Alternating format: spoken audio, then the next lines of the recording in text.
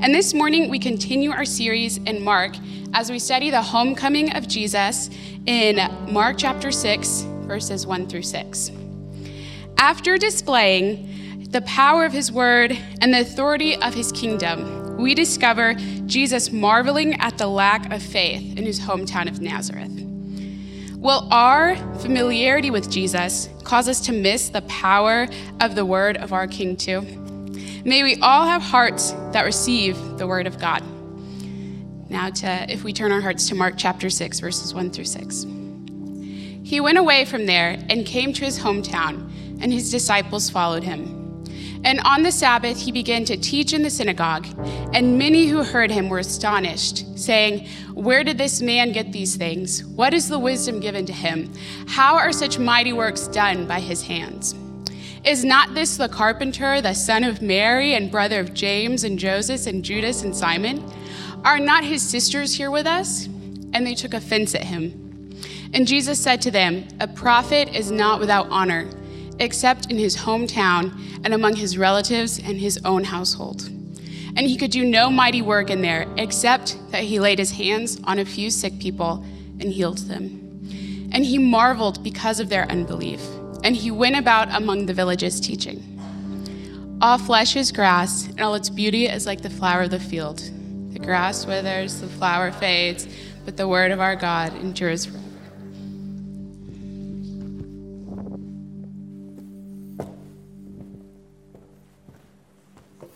Well, good morning again. And my name is Joe Moore, and I'm kind of in transition on my title, so I don't know what to say. I am called but not yet installed as assistant pastor of older adults and congregational care. And I'm excited to be here in the contemporary service today. And this is me being excited. You need to know something about me. I'm a vanilla kind of personality. And this is me being excited, and I'm excited to be here with you. I am normally in the traditional service, and I enjoy being there, but I'm looking around the room as I'm preparing to come up here, and I'm seeing a lot of faces that I haven't seen for a long time because I haven't been in the contemporary service for a while. And it's so good to see all of you, and I am truly excited to be here.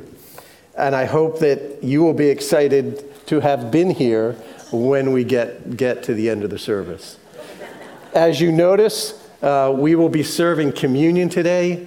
And as we work with communion, you will be dismissed to come down front, and you will take the bread and take the cup, hold on to it when you get back to your seat. And then at a point in the communion service, we will share in the bread and the cup together. So remember that you are to hold it and take it back to your seat, and we will share together as a congregation in that. We're continuing our study in Mark, and I would encourage you to go back and read through the book of Mark up to the place where we're going to be for each Sunday. Maybe Saturday night, or when you get up Sunday morning, or sometime between now and next Sunday, do a review of where we have been in the book of Mark. Do a review of what has happened in the life and ministry of Jesus in the whole book of Mark. He came out of Nazareth.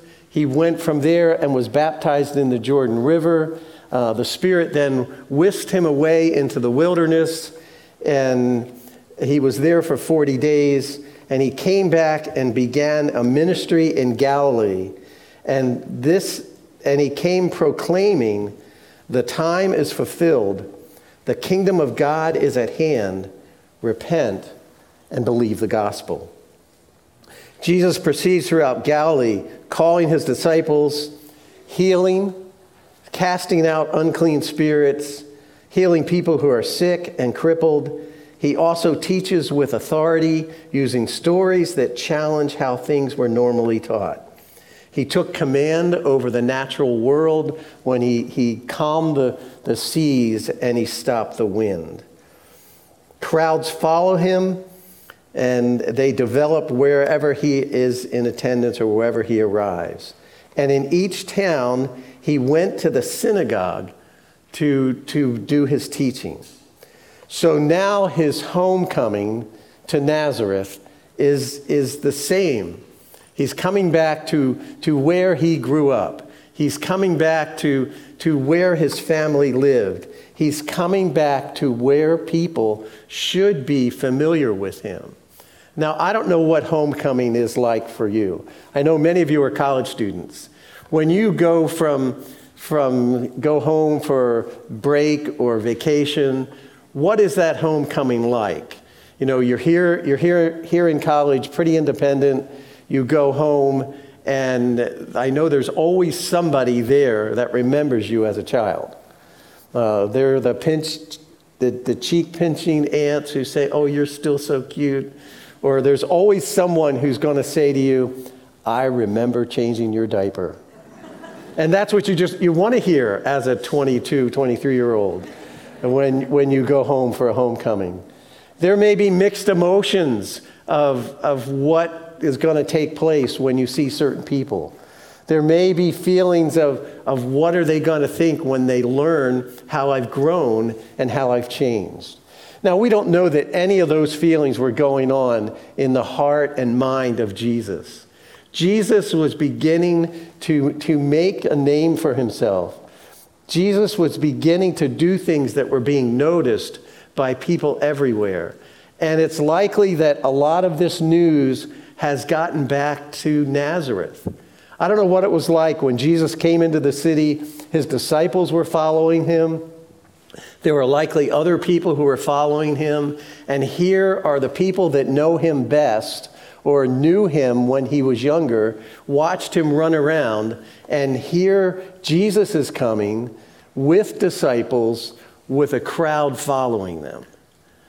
I don't know if that brought fear into the hearts of people who lived in Nazareth as they started to see this whole entourage coming. And Jesus, I don't know. We don't know what he was thinking, but he went directly to the synagogue like he does in every city that he visits.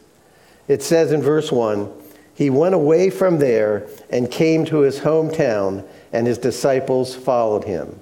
And on the Sabbath, he began to teach in the synagogue, and many who heard him were astonished. Jesus came back to his hometown, and he went to the synagogue. Whether he was asked to come and preach, whether he suggested that he come and preach, and what was on the hearts and minds of the people of Nazareth. Were they beginning to say, we want to find out if all these things we're hearing about Jesus is true? What about those things about the wind and the waves and healing people? And so he gets to the synagogue and he starts sharing. And people are hearing the message. And I expect that at the beginning they're thinking, well, this is good. This is good to hear. He is speaking truth. It may be truth different than what we have heard in the past, but he is speaking truth. They begin to say to themselves, where did this man get these things? What wisdom has been given to him? And how are such mighty acts, such mighty works being done by his hands? As they're hearing it, as it may be making sense to them, as it may be touching their hearts, they're beginning to maybe think about the changes in their life, the changes in their thinking, the changing in their lifestyles that may need to take place in order to be a follower of Jesus. Did any of you go through that? Did any of you experience that as you heard the good news? That there might be a need and begin to understand that there might be a need for some changes in your life in order to be a follower of Jesus Christ. And I don't know about you, but for me, it didn't happen overnight. But I knew at one point that I needed to make some changes in my life to be a follower of Jesus Christ. And as he began to teach, many of them were astonished at what he was saying. And when they started to reject the message, or started to doubt the message, or not wanting to actually adhere to the message or make the changes that the message was compelling them to make, they started beating up on the messenger. If I can discredit the messenger, then maybe I can discredit the message. If I can determine that this person doesn't really know what they're talking about, then the things that are maybe stirring my heart to change, I can forget about. I don't have to worry about them. And so they begin saying things like, is not this the carpenter, the son of Mary, and brother of James, Joas, Judas, and Simeon? And are not his sisters here with us?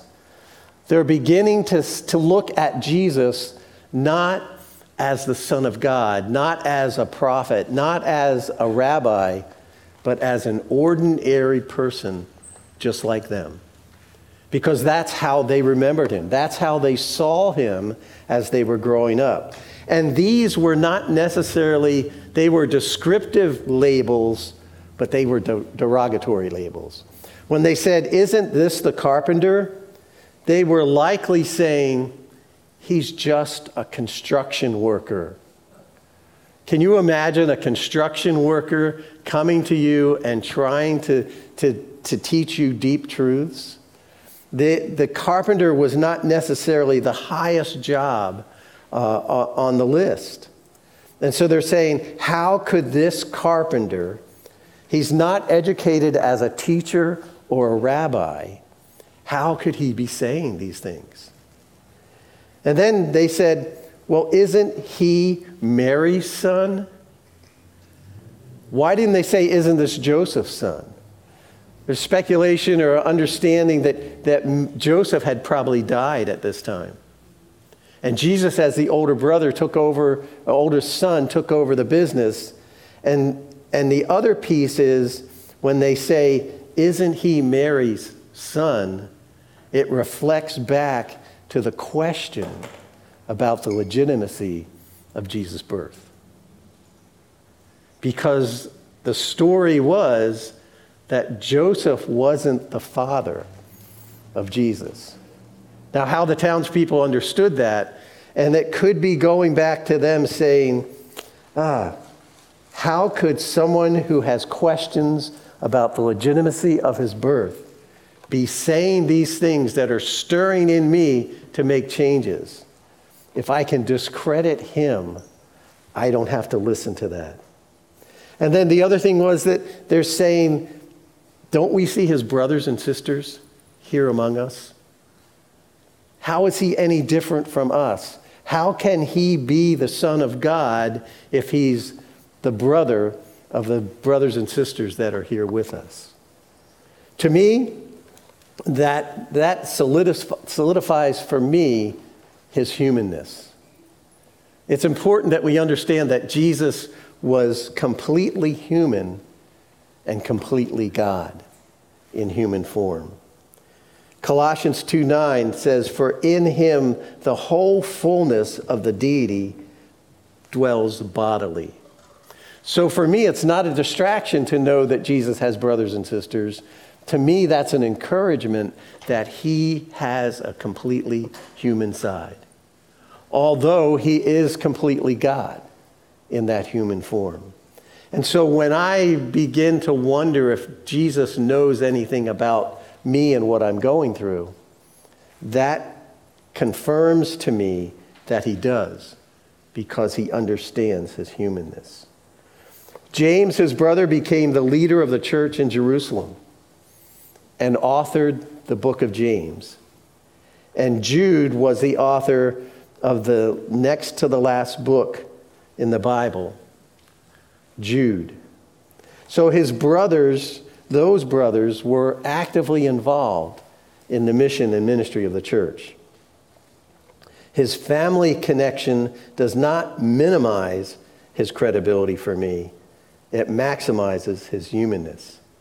But when they began to reject the message, they found ways to justify rejecting the messenger. Familiarity breeds contempt. Have you ever been in a situation where you're so familiar with someone, and even though they're saying good things, you wonder, how can I trust them?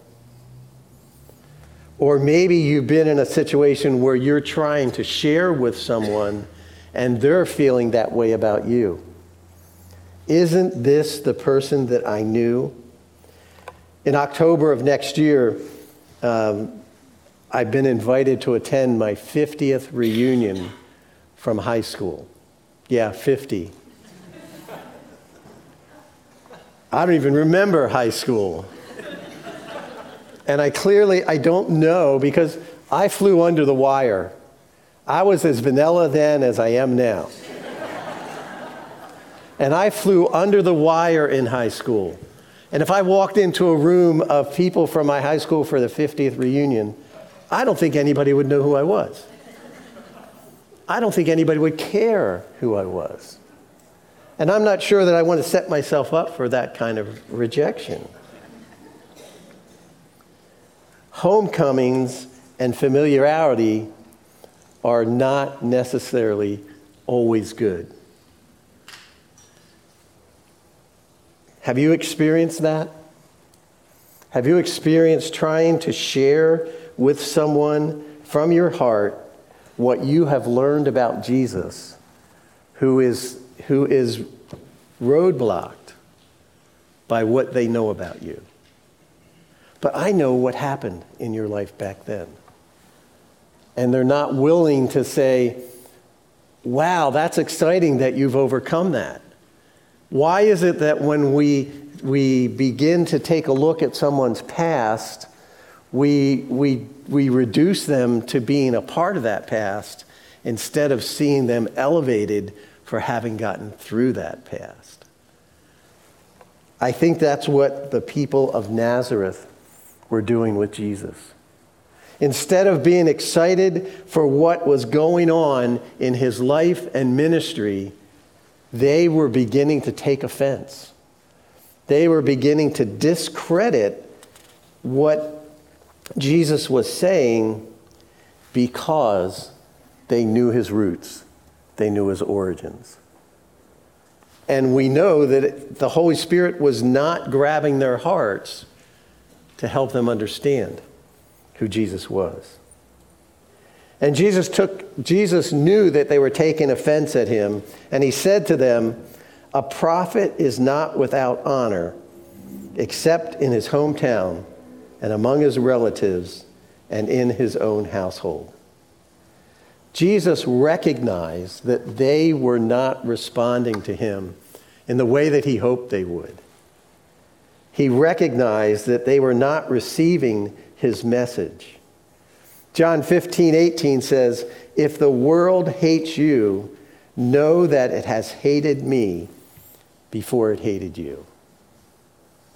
Jesus knows that the world is not going to always be receptive. It's demonstrated here even in the person of Jesus Christ. They didn't reject Jesus at first, they rejected the message. And then when they rejected the message, they rejected the messenger. So what that says to me in my own ministry and my own talking with folks is that it's not about me. It's about the message. And we need to be clear when we preach the message that it's clear and that it's true, and that we don't get discouraged because it's not about me, it's about the message. And Jesus didn't stop there. He didn't throw in the towel. He didn't say, "Oh, my friends and my family and the people who know me well in Nazareth are rejecting me. I must have made a mistake. I must have made a mistake." No, Jesus went on to continue teaching in the villages. It also says that because of the rejection, because of the unbelief, that he could do no mighty work there, except that he laid his hands on a few sick people and healed them. Now, I'd be excited if I could walk into a church and lay hands on a few sick people and heal them. I wouldn't say, oh, I didn't do a mighty work here. But what Jesus is saying, and what this is telling us about Jesus, that the nature of the unbelief, the nature of the resistance to the truth, hindered the message and the good news of Jesus Christ. He was not able to do great and mighty works, except that he laid hands on a few people.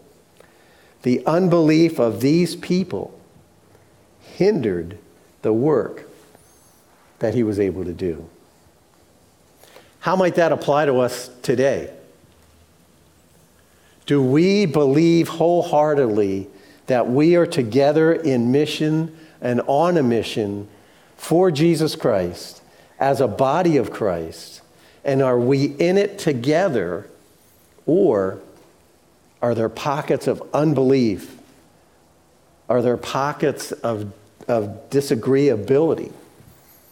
Are there pockets of misunderstandings? The church is crippled when we are not united in our relationship with Jesus Christ. And as we come to communion today, as we come to this table today, this is a unifying table for the church. And as we worship together, and I'm not saying that it's not possible. I'm not saying that it isn't possible for us to disagree. But we shouldn't be disagreeable. We shouldn't be disagreeable with each other. And in that disagreeability or disagreeable, in that causing unbelief or causing disunity, I think there's the potential for limiting the ability to do great things, to be limiting the ability to do mighty works. God has called us to be united. God has called us to be together. God has called us to be one. And in that being one, we need to communicate with each other. We need to talk with each other. We need to settle our disputes and our disagreements in order for the message to go forward out of this place, because we are united together in it, and to see God do great things. We are seeing God do great things through our church. And it's because there is a united front in so many ways that carries us forward. But imagine if we were having short accounts on our disagreements with each other, what God could do.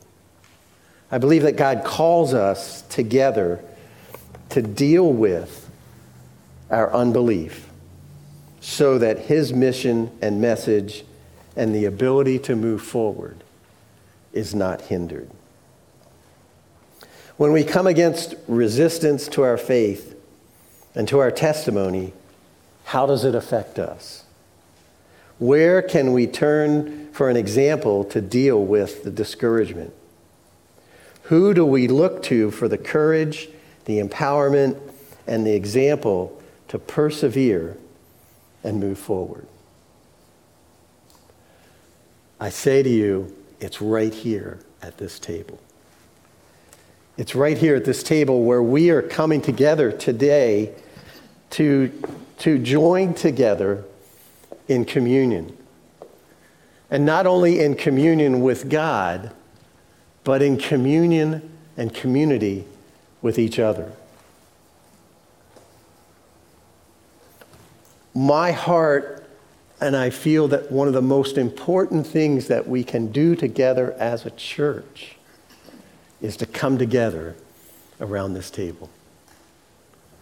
And this isn't the table of First Presbyterian Church. This is the table of God. And if you are committed to Christ and are moving forward in your relationship with him, then we certainly invite you to come. because it is in what we see in the bread, the broken body of Jesus Christ, and in the cup, his shed blood for us, that the unity comes because of the power and authority of the death and resurrection of Jesus Christ. And that's the power and authority that breaks through the unbelief, that breaks through our disagreements, that gives us the opportunity to see through things so that we can see each other. To not react to the message by discrediting the messenger, but to react to the message by trying to understand the messenger and being willing to enter into a personal relationship with them. And that's what Jesus has done for us in his willingness to die. But he didn't stay dead. He didn't stay dead.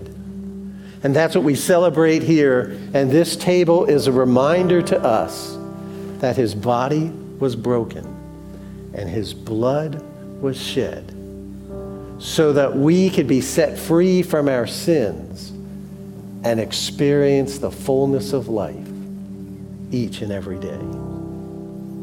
Let's pray together.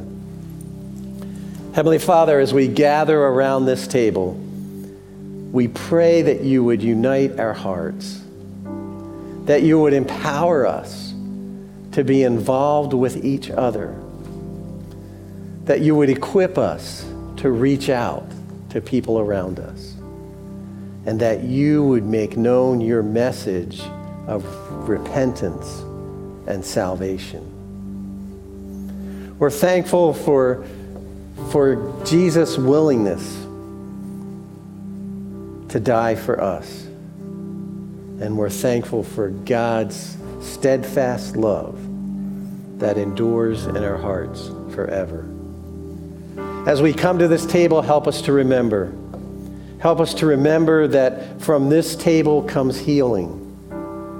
From this table comes forgiveness.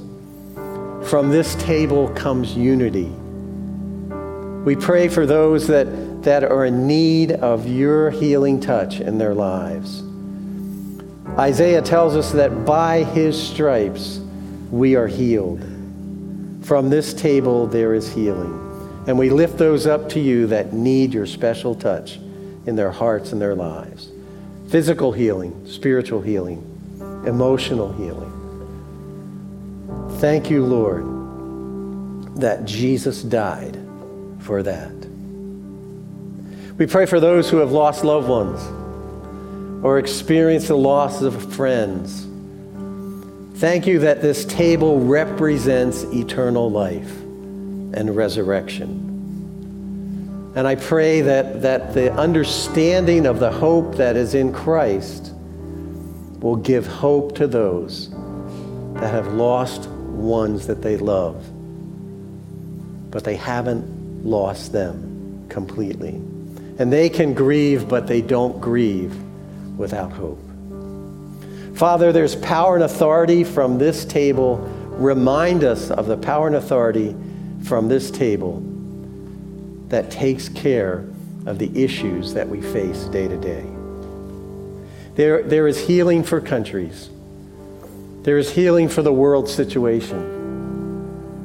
There is healing because we know that you are sovereign. Help us to rest in your sovereignty. We pray that you would use the situations of the world to bring about what you need to bring about in order to usher in your kingdom. Help us to rest in the sovereignty that is in you as we look at the world around us. We pray that your Holy Spirit would be with us as we come together to share in the bread and in the cup. And that your Holy Spirit would empower us, would come upon us, and would show us that there is spiritual nurture in this bread and this cup. Pray that your Holy Spirit would be with us as we eat this bread and drink this cup, and that today we would truly commune with you in these elements. We ask your blessing on this time together, and we pray that you would go before us and remind us of your love for us and the power and authority of Jesus Christ and his death and his resurrection. In Jesus' name, amen.